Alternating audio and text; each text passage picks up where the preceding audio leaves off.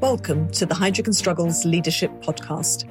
Heidrick is the premier global provider of senior-level executive search and leadership consulting services. Diversity and inclusion, leading through tumultuous times, and building thriving teams and organizations are among the core issues we talk with leaders about every day, including in our podcasts. Thank you for joining the conversation.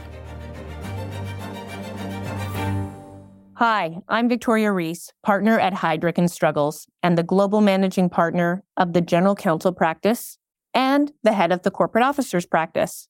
In today's podcast, I'm talking to Kathy Card-Beckles, Chief Legal Officer and Corporate Secretary at Verisk, an American multinational data analytics and technology firm serving the global insurance industry. Prior to Verisk, Kathy served as the General Counsel for Consumer Banking and Shared Services at J.P. Morgan Chase. Prior to that, she was the General Counsel for the company's Card Services team. And prior to that, she served as Chief Intellectual Property IP Counsel. Kathy, thank you for joining us today. You're so welcome. Thank you for inviting me. Really appreciate this. Our pleasure. You stepped into your Chief Legal Officer role at Verisk in April 2021, right in the middle of remote and hybrid work environments. What leadership skills and experiences have you found to be essential or have you leveraged to navigate this new role and leading your team? What was definitely very interesting stepping into a new role and having to meet everybody electronically or virtually. Our offices really weren't open yet when I first started. But I quickly realized that understanding who your team was and giving them a sense of community was key to leading in a then virtual and even now a hybrid environment. One of the tactics, and this might be a little counterintuitive, one of the tactics was we had more meetings than we normally had. Now, they weren't the kind of day-long, everyone sit around and stare at the screen meetings. We had a lot more shorter touch bases. And when we were trying to be intentional about connecting, we were. So more shorter meetings, a lot more touch bases with people, free-flowing communication. I think that was one of the tactics that made a huge difference starting in a remote and a hybrid environment. The other thing is there are lots of things that you take for granted when you meet in person. So being intentional about what you're trying to convey and communicate is really important when you're hybrid. So if you're going to have that mentoring moment, you have to be intentional about having a mentoring moment. If you're trying to build community, you have to be intentional about putting together programming to actually build community. You can't just rely on running into people in the hallway or in the elevator to do all those things for you. And honestly, I think we found that people enjoyed that a lot more. So that was definitely a benefit to having that kind of structure there. A few months ago, we released a survey report on the changing leadership style of today's General Counsel. The biggest shift we noted was an increase in the collaborative leadership style, which is defined as being empathetic, team building, talent spotting, and coaching oriented. What's your reaction to this? I think it's spot on. It really is. Recently my team and I, we had an exercise where we asked each other, what's the best team you've been on? What are the things that really make those teams stand out in your mind? And for my team, the funny thing was the answer came back as places where they were inspired, places where they had an opportunity to work really hard together, and places where they were able to form relationships with people. So we have kind of shorthand is for our team, we focus on inspiration, perspiration, and relations in order to move forward. But if you look at the message that a lot of GCs have been having over the last few years, which is to do more with less, that coupled with a really robust job market and the impacts of the pandemic have had people questioning what their why is to come to work. So as they're doing that, being that empathetic leader, being the person who is the team builder becomes critical in order for you to get kind of an exponential experience and performance from your team members. You find yourself being in a place where you are providing that inspiration, where you are the remover of obstacles in order for your team to get the tremendous amount of work that they have to get done. And if you're not understanding the empathy portion, everyone is coming to the table with different reasons, and those reasons are changing. Everyone's got a different skill set, experience, and we have to look out for different kinds of feedback. And having a strong sense of empathy is what's going to help you to be successful in that place. Kathy, Verisk was not just a new organization for you. This was your first public company CLO role. And it also involves switching industries after spending 15 years in financial services. Are there any surprises? What are the lessons learned you've experienced moving into a public company general counsel role? Well, I have to say, one of the happy surprises was how much people reached out to help me, whether that was other general counsel, whether that was people at my new job, whether it was a lot of outside counsel. Everyone did reach out to help to make sure that I was prepared and ready for the challenges of the new role. So that network, which gets stronger every day, really did come as a critical part to my transition. And I'm forever grateful for the people who reached out and provided some help to me there. On that same theme, do you have any advice you would give leaders who may be considering a cross-industry move or may be hesitant to do it? I might be slightly biased, but I would tell your clients that they should really consider a pretty wide range of folks if they're looking for a public company role. Look, the public company aspect of a company is an incredible responsibility, but you can break it into a couple of pieces. The key technical bits, you can definitely learn, whether it's using outside counsel or being trained or having good support teams. It is definitely something that is learnable. It's a set of rules that are learnable, and lawyers as a general rule are really good at learning rules. So all of those things are definitely learnable. The bigger piece, in my thought, is that the real impact of what you do day to day has to do everything with the decisions that you make, with the strategy you help to set, with the way that you work with the senior team, the way that you execute. And those are the key things that are going to make the impact on being a CLO. And honestly, those things are the very types of things you learn when you're a divisional GC or a division head or something that maybe not be a public company CLO. So from my perspective, I think people should have a very wide set of people who they go after and not just stay with public company GCs, because there's so much you can learn. There's so many people that can bring a wealth of experiences to your office. The other thing I will say is when you're looking to either go cross industry, whether you're looking to go from maybe private to public or divisional to public, from an internal perspective, you got to be willing to read and learn. If you think your learning days are behind you, doing a big jump is probably not the thing that you want to do. But honestly, reading and learning is a huge competency of being a good CLO. So the people who are looking to do this are likely strong in this perspective anyway. And it may seem like the learning might be exhausting or tiring, but it actually gives you energy because it allows you to connect dots in ways that you may not have been able to connect them before. Switching industries, switching companies, it can be a humbling experience, especially when you're used to relying on a long tenured subject matter or institutional experience. But it actually is a good place because it requires you to ask really good questions. Now, that's a good skill to tap into. It forces you to slow down and really take time to truly understand what the issues are. And those are all, again, core competencies of being a good CLO. You have to get to know people. You can't rely on your network. Well, my network definitely helped me. I couldn't just say, oh, I know everybody in this space. It really does put some energy and initiative on you to get to know people and to get to know different organizations and different ways of working in a very different way. And honestly, that can be a huge benefit to the company that you're working for because you're able to bring perspectives and mindsets and ways of working from other industries into yours. And some of that stuff, you'll find in other industries are trying to solve the problem. You might be able to bring something to bear that no one else has because you're thinking about it from a different industry perspective. And then lastly, I think one of the biggest benefits to transferring over is you learn a lot by analogy.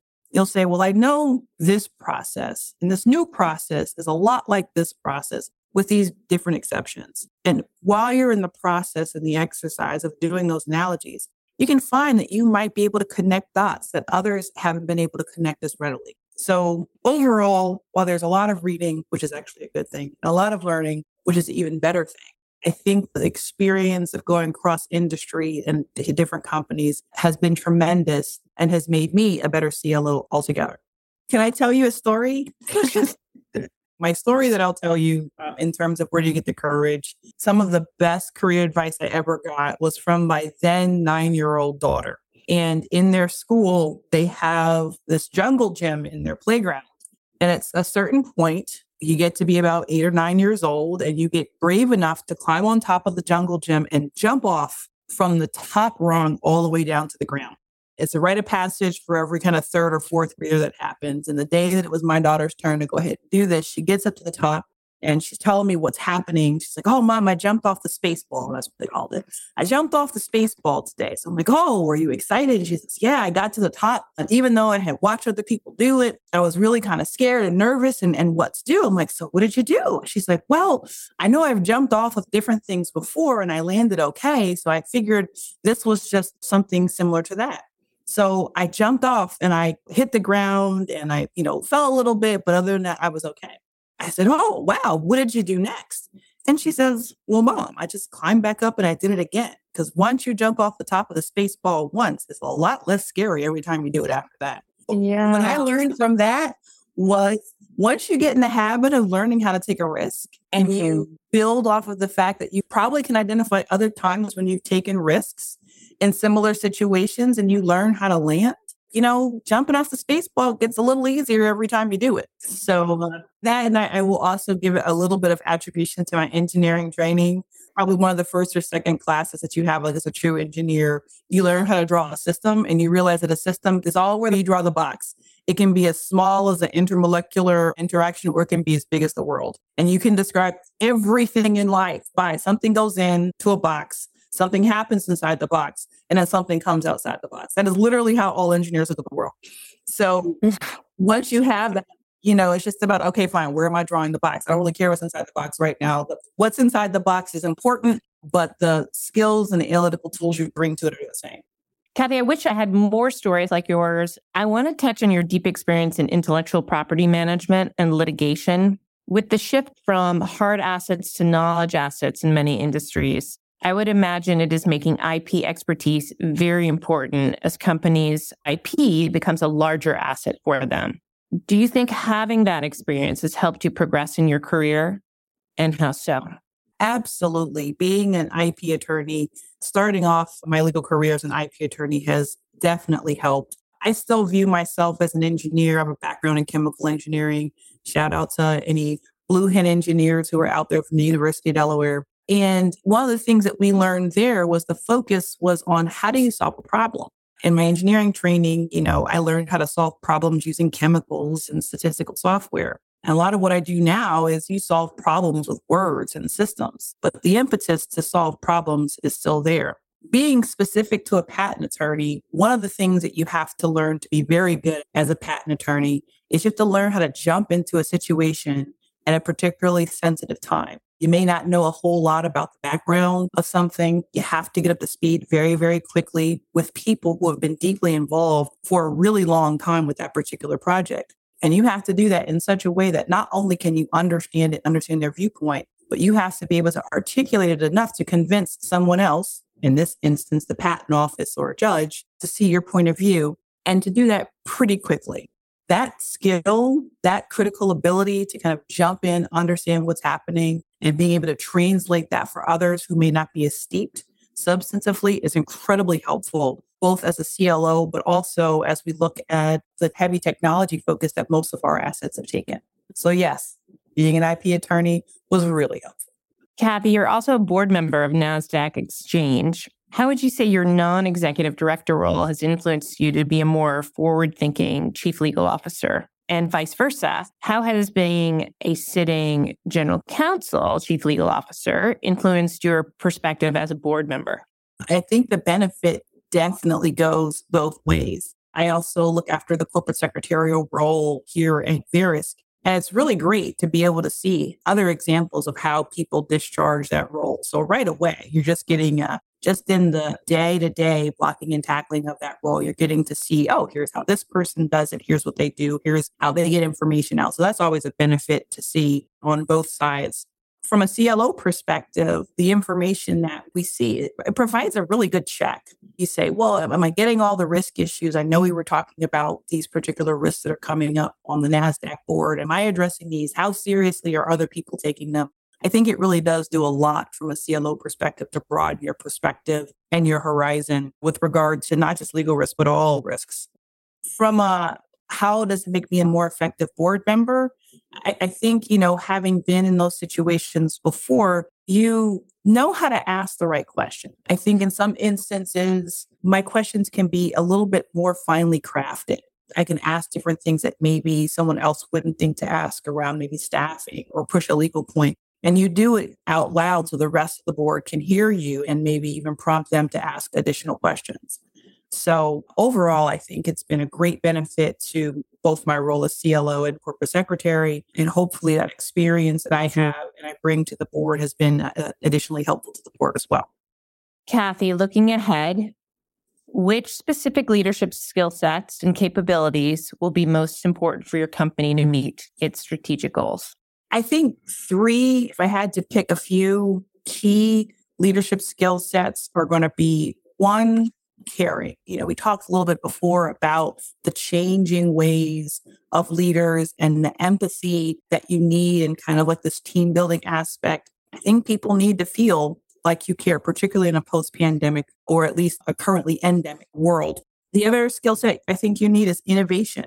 And this is not just innovation from products and services perspective, but innovating on your leadership skills. Everyone should be constantly learning and being forward looking. We want to be able to look forward and learn from what we have done and not just remember, oh, here's what we did and here's what we did. It's much more about applying what we've done so far. So we want to be a learning organization and not so much a remembering organization. And in no circumstances do we want to be a forgetting organization.